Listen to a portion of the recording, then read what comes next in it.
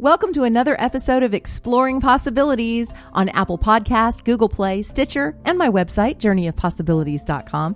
It's your host, Cheryl Sitz, and right here every week we have some of the most interesting, inspiring conversations on the planet, all designed to help you transform life from the inside out in holistic, spiritual ways. Now, if you like what you hear, you can help us keep paying those bills and bringing you these shows with your contribution at journeyofpossibilities.com/donate.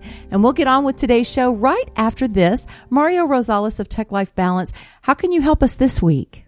Thank you, Cheryl. I actually want to say, first off, I don't speak geek. I speak English, Lightworker, Galactic, Spanish, or you name it. I can probably work it or figure it out, even sign language maybe.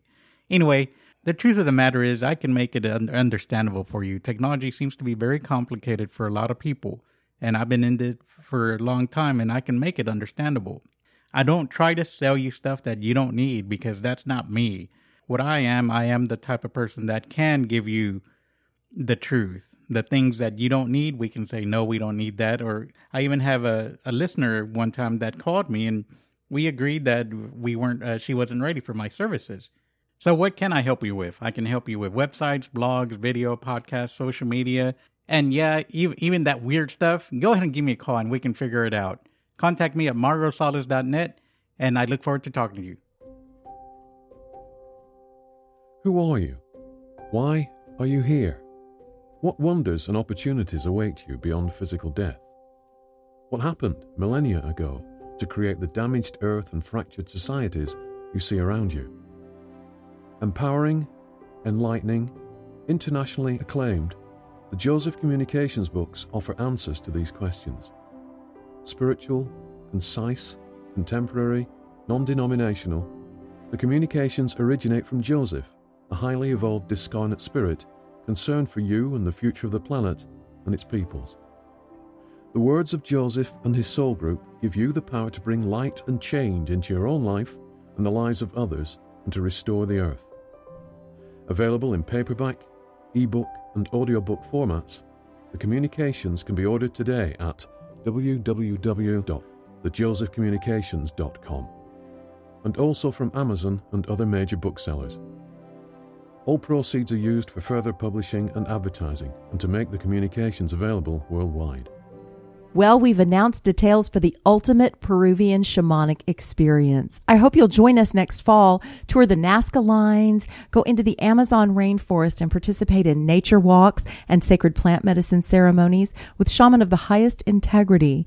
We'll also move things into the Sacred Valley for more ceremonies with shaman and touring sacred sites like Machu Picchu, Ollantaytambo, and more. You can get details at journeyofpossibilities.com/events. Well, on with today's guest. Ruby Falconer is the co-author of Shamanic Egyptian Astrology, Your Planetary Relationship to the Gods. She and co-author Linda Starr-Wolf created a unique model that merges Western astrology with the archetypal wisdom of shamanic Egypt to create a language of wholeness useful for navigating life in a stressful world. Like we live in a stressful world. You can find her on Facebook. Her page is Shamanic Starology. Welcome, Ruby. Hello, Cheryl. How are you? I'm good. I'm so glad to have you with us. What stressful world, Ruby? We don't live in a stressful world. Oh, no, we don't live. Oh, no, it's a beautiful day. It really is. It really is. Yeah, I'm sitting here on my porch in the mountains of Western North Carolina. It's lovely. Oh, of course, it's good. Better when I don't look at the news. So. Yeah. Or when you don't have a hurricane coming through. I'm glad you were okay from that, right? Yes, it missed us. It turned north before it got here, so that was good news. I'm so Very glad. sad for the people on the East Coast, however. Yes, definitely. Well, where to start here? I think I'd really like for us to be able to get to know you a little better. I have been intrigued with astrology for a long time, but it's a really deep subject. Did you grow up kind of conscious and want to go into astrology, or how did that come about for you? Oh, not at all. No, not at all. Now, I have to say, Cheryl, that I did come to maturity during the 60s. So astrology had its a renaissance in the 60s, somewhat similar to what's going on right now. And there was a kind of a dry period in between them. But a lot of folks were very interested in astrology. Of course, this is pre-computers, online stuff, all that sort of thing. So you had to calculate charts by hand. And what happened was a friend of mine knew how to calculate charts, but he didn't know how to interpret them. So he calculated my chart. He did all the math around it.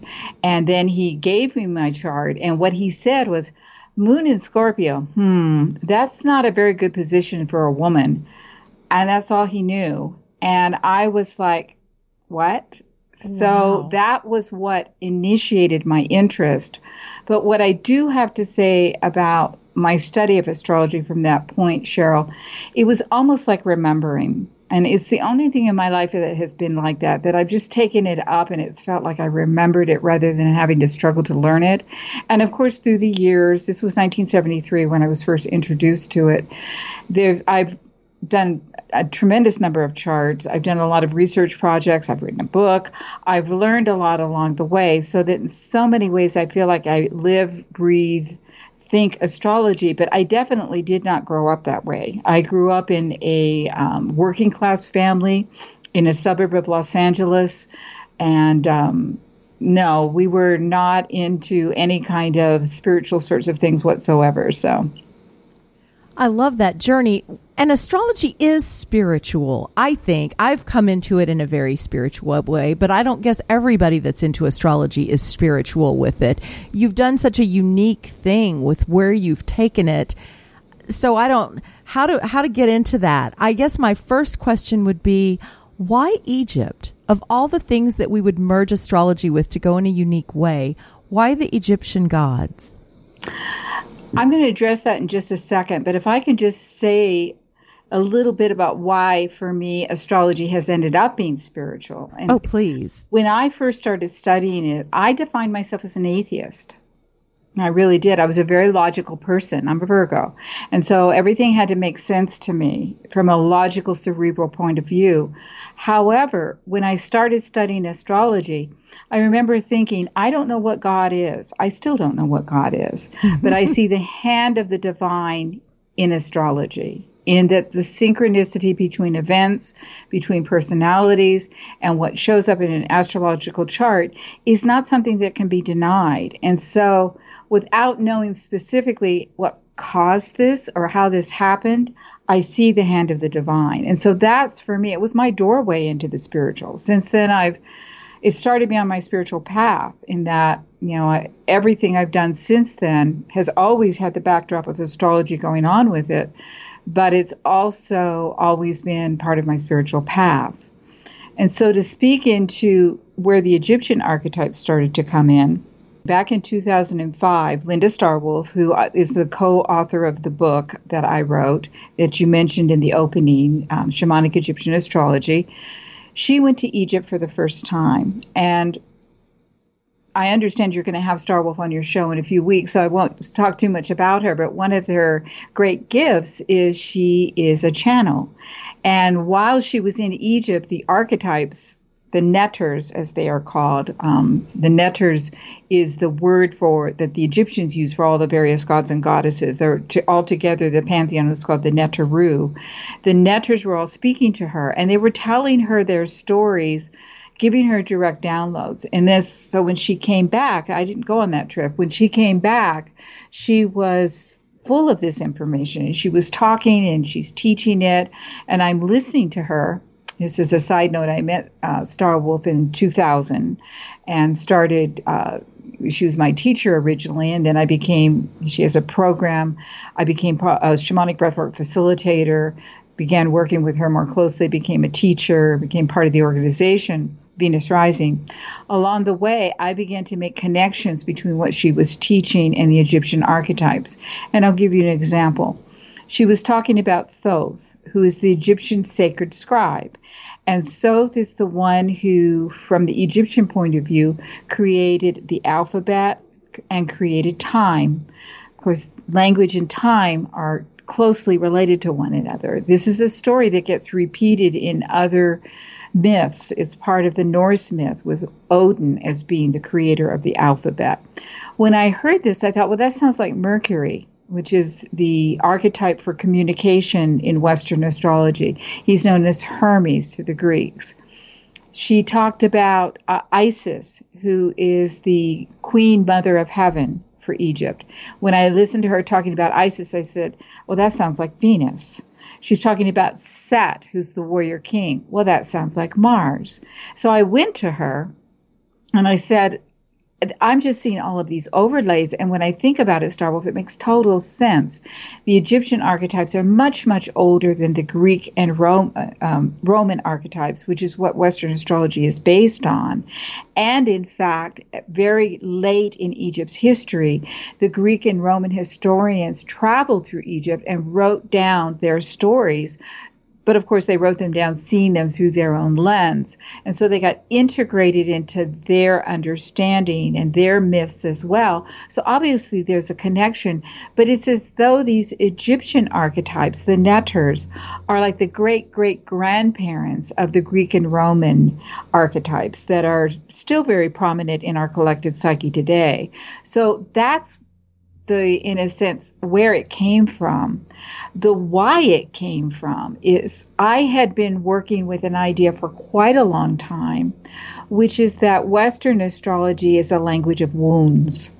And the word I'm saying there is wounds, W-O-U-N-D-S. And there's a reason for that. We are a very wounded planet. It is a very stressful planet. And it's kind of funny to me. It's a little bit of a joke, but it's also very serious. People don't call me for a chart reading when everything's going wonderfully in their life. They call me when something's not working. Yeah. They want to know what's going on. They want to know how long is it going to last. They want to know why it's going on, what they can do about it. And astrology can help with all of those things. What I love about the Egyptian myths is it's not that they're not full of tumultuous stories and murders and rebirths, all kinds of things, just like Greek and Roman myths are, but they're much more balanced, and they're particularly balanced between the masculine and the feminine, in that there's many of the Greek and Roman archetypes are actually opposite gender in the Egyptian myths. So there's a better balance between male and female, yin and yang, however you want to think of it. And there's also less victimization of the feminine as there is in Greek and Roman astrology, mythology. And it's really important to remember that Greek and Roman myth is the basis of Western astrology, and Greek and Roman philosophical perspective is the basis of Western culture. So one other archetype I want to talk about that really demonstrates this is the archetype Pluto in Western astrology. He is the planet of death. He's the lord of the underworld. And modern astrologers have understood that if you're going to talk about death, you also have to talk about rebirth, because for every death that happens, there is somewhere a rebirth. However, we humans don't tend to like death too much, understandably enough. In the Egyptian myth, the archetype is Osiris, who is the lord of the underworld, but he's also the lord of regeneration. His story, which is connected to Isis, and I won't tell it here, it's kind of long and people can look it up if they want, but he dies, he's killed not once but twice. He's brought back to life by his consort, Isis's love for him. And so he becomes the concept of the eternal cycle of death and rebirth, which the Egyptians were very comfortable with. We in the Western world are less comfortable with this concept, and we are therefore less comfortable with change, because change, after all, is a kind of death. And people get a little scared around that. So this, for me, became a way that I could use astrology. And for me, I overlay the Egyptian archetypes onto Western astrology. I don't want to throw the baby out with the bathwater, because Western astrology is a powerful model that has been developed for hundreds of years. And it's particularly in the last 100 years has really grown up, and it's particularly attuned to our modern Western psyche. And yet at the same time, I want to bring in these other archetypes who in some ways they speak to the potential of the issues that are coming up, the potential for growth and the potential for reaching wholeness, as opposed to simply being in our wounds. You do such a fabulous job of explaining all of that, and this seems like the perfect time to bring in the shamanic piece, because that has been my journey and Mario's journey, and many that listen to our show that resonate with shamanism, and that too is about death and rebirth. So is that why you paired the two, why you put shamanic in the title as well? There really wasn't any choice around that, because Starwolf has been working with the term shamanic and shamanism since the mid-'80s. So, for her, she's always been a little bit ahead of the pack in that sort of thing. I remember back when she wanted to change the name of our organization from Venus Rising, I think it was called the Institute for Empowerment, to this is one of our many names, so it was going to be the Venus Rising Institute for Shamanic Healing Arts.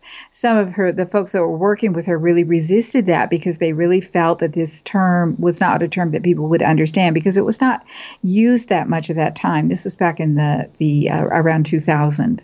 So she's always been using this term, and she uses it in a particular way. She makes reference to Aquarian shamans.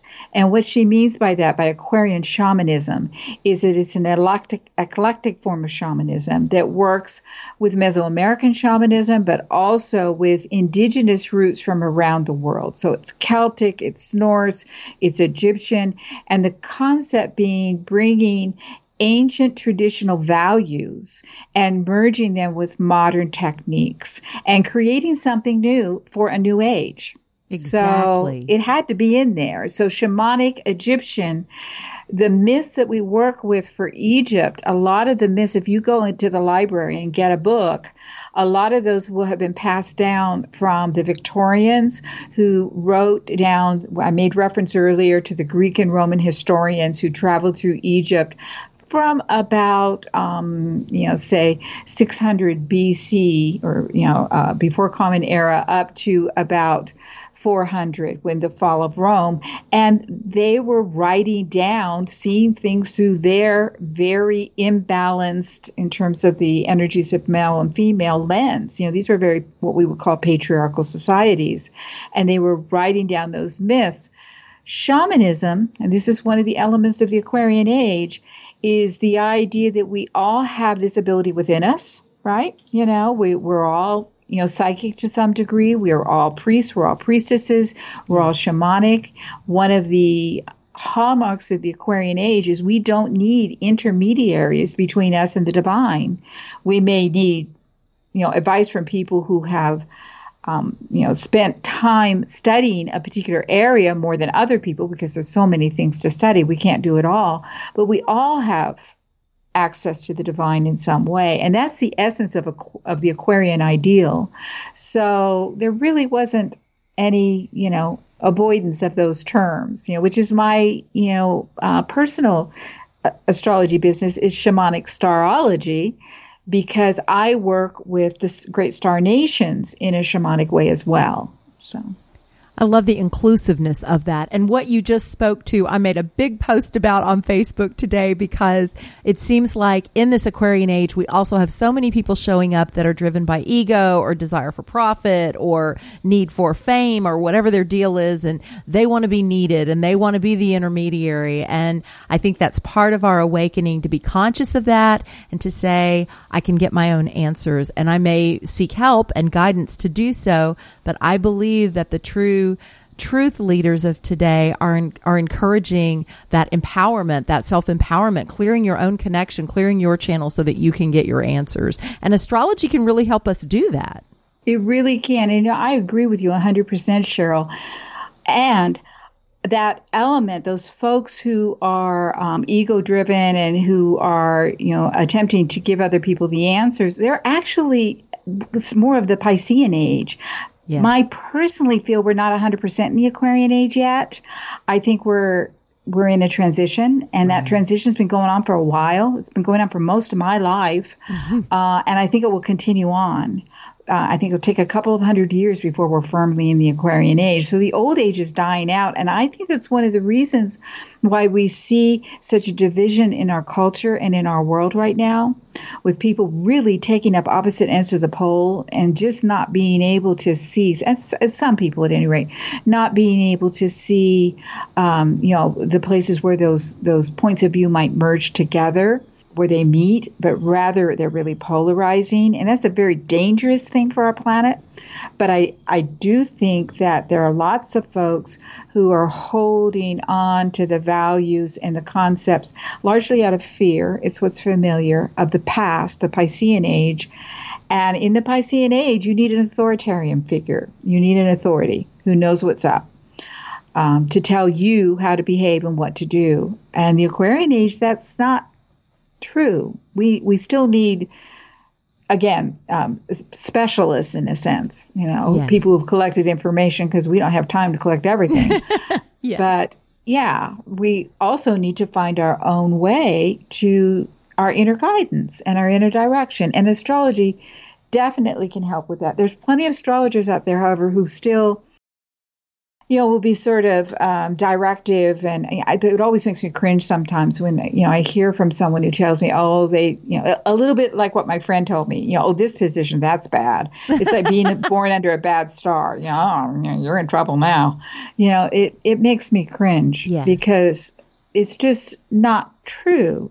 Things might be difficult, but there's always value in working with the hard things as well as the things that come easily. Like Saturn transits. People are so afraid of Saturn transits. Mercury retrograde. Don't start anything new when Mercury's retrograde. That has not been my experience. Everything's going to fall apart. Everything's going to break down. That's also not my experience. However, if we want to focus on something, a Saturn transit is the best time to do that. If we want to take a little time off and maybe go on retreat and stop trying to be so type A and push things through, we're really supported in doing that during a Mercury retrograde period. So it just requires a little change of perspective. I love that positive perspective. Well, I want to read something real quick out of your book. It says, "We are not fated to express only our wounds. The message the Egyptian Neteru have for us is that we must see the bigger picture beyond our wounds. The Neteru tell us it's not just what happened, but why." Can you speak to how that works for you in terms of the way you apply it when you blend it all together the way you do? Let's see.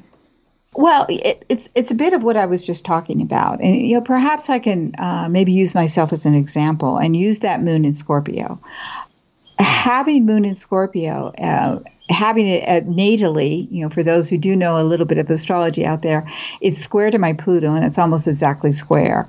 So that has suggested that I was destined, in a sense, or fated, we could say, to grow up in a situation where I had difficulty trusting my mother to tell me the absolute truth about all situations.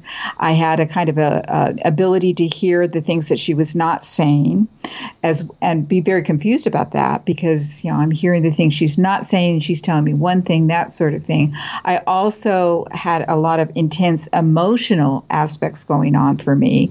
So all of that was something that I was fated to deal with. And because it's the moon, it's something that came up fairly early in my life, and it meant that I had to deal with it, and there were times it was very difficult. However, what it also meant that as I dealt with it constructively, approached it, went toward it, as opposed to, in a sense, being just reactive, I began to discover that I have a true ability to drop down within myself and determine when something has resonance and when it holds truth for me and when it doesn't. So that moon square to Pluto for me at this point is not a problem. It became a tremendous gift. It also meant that I'm a person, we want to speak about shamanism and its relationship to concepts of death and rebirth. for me, we think of all of the myths that have to do with the various gods and goddesses, Pluto and Persephone. Pluto was the kidnapper. Persephone took her down into the underworld. That's a Greek and Roman myth. In the Egyptian myth, we have Anubis, who is the shower of the way, who goes down, takes the newly deceased down into the underworld to meet Ma'at, who weighs their heart on a feather.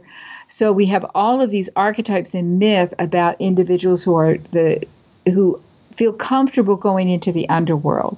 This is the world of the depth psychologist. This is the world of the shaman. This is the person who's willing to hold people as they dive deep within themselves. That's part of the gift that I got from my moon in Scorpio square to Pluto. And I had to work some stuff out along the way. So when I'm doing a chart reading for somebody, I actually don't pay much attention to what other people consider to be their positive aspects in their chart. The things are all harmonious and there's a lot of talents and abilities. I mean, I'll mention them, but that's the easy stuff. Where they're going to grow and where they're going to transform is working with those things that are really difficult, that are maybe even giving them some problems right now. It's like to make a pearl, you've got to have that grit, right? You've got to have the friction in order to create something really beautiful. We're like that too. Oh, do I have a lot of grit? I haven't had you read my chart, but I just know that I signed up for a little bit too much this time. I can honestly say that I was not thinking clearly in the hammock when I wrote this script for myself, if you believe in that kind of Well, I do. What I often say is, what was I thinking? Yeah. People say that to me, and it's like, pick a different planet next time. This is the planet where people come to be abandoned, to go through, to sign up for some hard things, because these are the really brave souls who come here. It takes a lot of courage to come to planet Earth. That's my belief. So these are the powerful, strong souls who are here to make a difference on this planet, but not just on this planet, because as we change on planet Earth, on Gaia has a role in the great star nations, and everything affects everything else. So from the bigger picture, the more we change, the more the planet changes. And the more the planet changes, the more it affects the entire universe. We don't necessarily, I don't pretend to know what's going on that level, but I'm working from belief here, Cheryl, but I truly believe that's what's going on. And I think most of us have that feeling of, what was I thinking? Next time I'm going to pick an easier planet. You really do hold the space of a shaman. Just that message right there was it, that you're right. We do come here and we learn about the nature of ourselves through the fire, through coming out the other side and going, wow, how could I know my true strength if I never was completely abandoned and believed that I couldn't, so that I could learn that I can, right? I love the way you wrote about the correlation between Chiron and Anubis. I think that's one of the most powerful chapters in the book, because we are a people that see ourselves through wounds. And Chiron, of course, the wounded healer. Do you want to speak a little bit to that? Sure. Well, in the myths, both the figure of Chiron and also Anubis were abandoned children. And it was quite literal abandonment. We get abandoned in all kinds of ways. There's physical abandonment, emotional abandonment, psychological abandonment, all sorts of ways. In their case, quite literally, they were abandoned as babies. Their mothers walked away. And there's different stories about how it happened for Chiron and for Anubis, but in both cases, it was right after birth, their mothers are gone. And of course, this happens for people on our planet, sometimes intentionally. A mother has to give up a child. Sometimes a mother dies. It doesn't really matter to the baby. The mom's still gone. So for a lot of folks, there's that feeling of not having that nurturing feminine right from the beginning. So in both of their stories, they have to move through, in a sense, being run by their wounds. And I can say for myself, Cheryl, that I felt for much of my life, particularly in my 20s, to some degree going up into my 30s, I was run by my wounds, and that I was very reactive to my wounds, perceived things that happened to me from an unconscious point of view that was reflective more of my wounds than anything else. At a certain point, however, they both had to go through a process of detaching from their wounds and letting them go.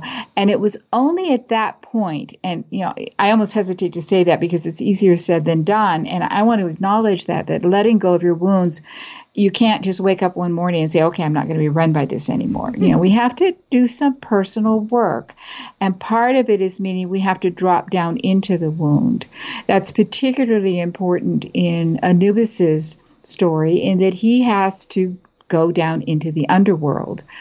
They are both then able to step into their role as being one of the most highly developed and wise beings in each of their respective pantheons. So, we have this story about the abandoned child who suffers from being abandoned, no doubt about it, goes through a journey, in a sense, a personal journey, and comes out the other side truly stepping into their magnificence and their sole purpose. Chiron takes one orbit of Chiron around the sun is 50 years. And that is the point for most people. And it's kind of surprising to folks sometimes that those, even folks who have done a lot of work throughout their lives will find that in their 50th year, they're going back and dealing with the original wounds. And it's we live in a world where we tend to think in linear terms. So people will feel like, well, I've done a lot of work. I've been in therapy forever. I understand how all this works. Why am I still reacting this way? And they'll start to kind of get down on themselves, when really what's happening is an opportunity to delve deeper and to really go into not just the intellectual understanding of what it was like to be wounded in the way that they were when they were children or young people, but also to work with it somatically. These wounds have a way of getting into our very cellular structure, and to let go of those wounds through a process of personal work that then frees them, and they're then able to step into a higher octave of themselves. And that's the point where people can actually start to realize, oh my gosh, I wouldn't be here where I am right now if that hadn't happened to me. And that's a powerful place to be. Yes, it is. And for me, I know that I signed up for abandonment on so many different levels. I'm adopted, and then I was adopted by a woman who really was emotionally not able to be the mother in many ways, and sexual abuse from the family that adopted. There was a lot of different ways that I felt abandoned growing up, and so I really had no idea where to anchor. And it took me most of my life and a lot of shamanic work in the last 7 years to understand that it was all about me not abandoning myself. Yes, because that's what tends to happen. We all do this. This is not unique. Most of us end up, so many of these things that happen when we're very young, even before cognition, yes. Right? Before 3 or 4 years old. So it gets imprinted on us when we're finally free of it all, we think, right? we're grown up in one way or another. We then go out and manifest similar sorts of abandonments in our lives. Yes. Right? And we go, what the heck happened there? What's going on? And that's the point where, for me, the rubber hits the road. When we really realize that we're manifesting things that we don't consciously want to do, this is good news. It's from my point of view, really good news, because now we're really ready to do the deepest work that can ultimately liberate us from these things, where we really can say, oh, this is just what I signed up for. Again, next time I'm going to make it easier. However, I'm alive. I'm thriving. What a miracle. My story was, I got abandoned in a different way. I know my mother loved me, but my father was a raging alcoholic. She was what we would call an enabler. Mm-hmm. She was a unrecovered Al-Anon, basically. And there's many ways in which she ended up betraying me because of her enmeshment with him, kind of selling, letting me hang out to dry. Right. And so, we all get some way that these things happen. And I've really come to the conclusion that that's the story of life on planet Earth. Well, for a listener that may not know that much about their own chart or why care about astrology? What does this mean for me? When is a great time to reach out and get to know more about you probably think all of them are, but like what would be an ideal time in a person's life when they could get the most out of learning a little bit about their chart? Well, it depends on the age that you are, but certainly this Saturn return, which happens for everyone around the age of 28 or 29. There's another Saturn return that takes place around the age of 58.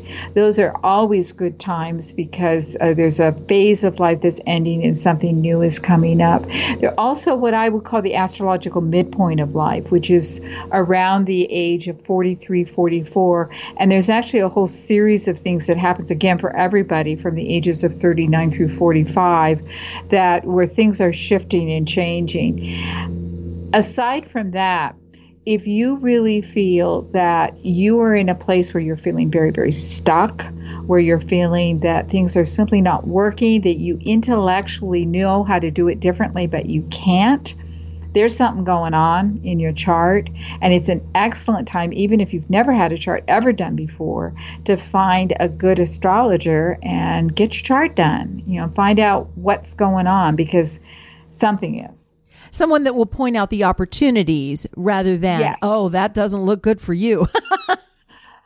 I'm really happy to say that there are fewer and fewer of those kinds of astrologers out there, but they are still there. So what I would say is if someone says that to you, if you hear them, kind of clicking their tongue and you can, hear them shaking their head or whatever, just go the other direction. That's not the right person. Find someone who's had a good reading. One of the things I like to hear is that people say to me, oh my goodness, this is helping me so much. It's helping me understand. And you're really not telling me anything that I didn't already know. It's such an affirmation. You don't know me. And to have this being said to me just on the basis of my chart, it makes me feel like even though I get scared and even though, sometimes I get depressed or overwhelmed, I really am on the right path. There really is something here. I like to hear that, I shouldn't be telling them anything they don't already know, even if it's painful. It's like, yeah, you're in a tough time right now. This is, going to go on for a couple of years, but here's the opportunity around it. Here's what you're letting go of and what you can open to. And here's some ideas about how you can do that. That's excellent. For many of us, we only hear about maybe just our main birth sign. Like I'm a Libra, so I hear a lot about Libra. And shamanism is about how everything works together. And I think that's really an important point about astrology. There isn't like one part of the chart that's, I don't think, more important than another because everything influences everything, right? Exactly. We have what are called aspects, which are the mathematical relationships that the planets form to one another as they move through their orbits. And for me, this is the heart and soul of astrology. Cheryl, there's more than one zodiac. By the Vedic astrology, they use the sidereal zodiac. I'm not even a Virgo. I'm a Leo. There's tons of different house systems. For me, what doesn't change, it doesn't matter what zodiac you use, what house system you use, the aspects always remain the same. So earlier I was talking about my moon square to Pluto. It doesn't matter what system someone looks at my chart in, that's still going to be the same. That's where the heart and soul of astrology lies. And you do need someone who knows how to read what I call the dance of astrology. And that does take some time for an astrologer to learn how to do that.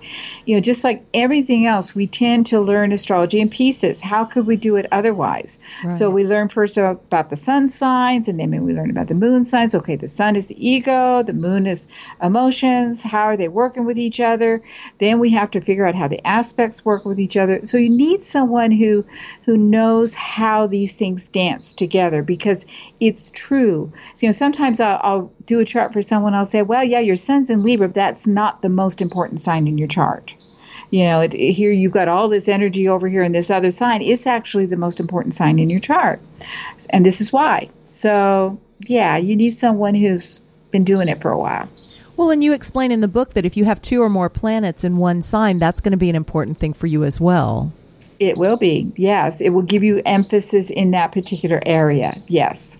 So much to learn. And, honestly, that's like back to what you were saying. Unless we have a lot of time to dedicate to learning all this, this is the beauty of having a community of people with different interests. So we can go to the people that are the experts in what they're doing. And you do know a lot about this. I loved your book. I really loved your book. I'm still working through it. There's a lot in there.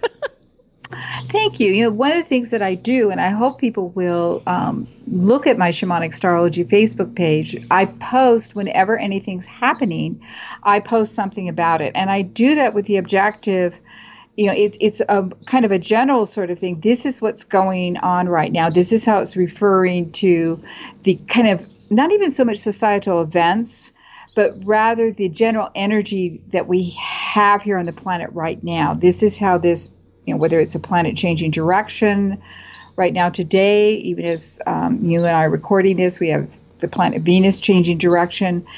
So I just recently wrote something about that. So I hope people will check that out, because I get a lot of feedback from folks telling me, thank you. This really helps me understand why I'm feeling this way right now. So that's one thing I enjoy doing. It is very helpful because, inevitably I'll come across one of your postings about the time I'm wondering why 15 people have all expressed road rage on a highway where they normally don't, or why all of a sudden everybody's so emotional or what. So we really do. We see the effects of it all around us, and it can help us to be more conscious and of what's going on. And of course, what's missing from that is if an individual, has this particular influence that's affecting their specific chart, they're going to feel it more. So that's the place where, you don't have to know your chart, but if you are aware, if something kind of resonates with you, maybe there's a big transit going on right now that's really affecting you, and it would really be beneficial for you to learn about it and understand how it works into your chart. When it works into your chart, that's really another way of saying that it's working in your psyche, right? It's affecting your psyche, and it's affecting, I think in terms of crossroads, what we astrologers call transits, which is when one of the outer planets comes into relationship with one of the planets in our chart, particularly one of the inner planets in our chart. This is when big change happens in our life. And we're basically on our journey through life, our road through life, we've hit a crossroads and we have a choice. We can go one way or the other. And what it usually boils down to is we can choose to grow or we can choose to avoid growing. Now, it's not the end of the story, because there will be other opportunities. Life keeps giving us opportunities to change. So there will be other opportunities to change. However, if we're informed, we can say, okay, I get it. I'm going to move in this direction, even though I'm scared, even though it's challenging, because there's more potential for change and growth in this direction. We can vastly accelerate our own transformation and change by using these tools. And we don't have to know that much about them. And they can connect with you on Facebook through your page, Shamanic Starology, and find out more about getting a reading to get the particulars of their chart. Yes, they can. Excellent. And they can also Ruby Falconer on Facebook as well, either way. Wonderful. Well, tell us what you have coming up. In the spring, I'm going to be beginning a series of online classes, the dates on those and the specifics on those will be announced within the next month or two. So that will also be announced on Shamanic Starology as well as on my personal Facebook page. I do have a weekend class that's going to be taking place here at Isis Cove in western North Carolina, Isis Cove Dove Mountain, which is going to be we don't exactly have the name of it yet, but it's Star Consciousness and Multidimensionality. And it's going to be, my co-teacher is Judith Corbin Blackburn, who does a lot of writing and teaching on the topic of multidimensionality. And so she and I meet pretty regularly for lunch and share our latest kind of thoughts and ideas about how these two areas relate. She's also an astrologer, so we have that in common. And then we realized we want to teach a class together. So that's going to be March 29th, 30th, March 28th through the 31st of 2019. That sounds fabulous. And I know this is crazy, but I already have a commitment on that date. But I really hope you guys offer that again or record it and offer it in recorded format or something, because that just sounds amazing. Mario and I are over here with our eyes open big, like when and where. Well, this is something, we just kind of looked at each other and said, we should do something together. So we will see, we're going to take it on this maiden voyage and see how this flies. But that's a whole area that's a great, fascination for me, is the relationships to the multidimensionality options or doorways that relating to the stars gives us as individuals. And it's all a part of astrology, but in a bigger, more expanded way. So that sounds fascinating. Well, kind of like microcosm, macrocosm. Exactly. Yeah. And they're both the same, right? Yes, they are. Ultimately, they are. Yes. Well, time is just flying with us. I could talk with you all day, but I see that we need to draw to a close. So I like to ask as a parting question, if you have a final thought for us today. I think the main thing that I would want to say to people is that those of us who are alive right now are alive at a time of tremendous potential. I really, truly, we were talking a little bit about this earlier, I believe that our planet Gaia is making a huge leap upward. There's a new octave waiting for us. It's a time of expansion. And as difficult and hard as it seems, it's also, things feel very dense. I think it's really important for all of us to remember that. It's what helps me get up. There are some days when only remembering this is what helps me get up. I'm an empath. I'm sure many people out there are. We take on a lot of sensitivity around things that are going on in the planet. But there's also a time of tremendous change. And it's an exciting time to be alive. Yes, it is. And thank you so much for taking the time to be with us and share your wisdom today. I've thoroughly enjoyed it. Thank you. We look forward to also having Linda Starr-Wolf. She will be on the show, the first show of December. So you could join us again then. We hope you'll join us every week, but definitely come back then and pick up more of this conversation. Thank you for listening today. I'd love to know what you think. We welcome your feedback and support at journeyofpossibilities.com/donate. And we'll see you next week on Exploring Possibilities.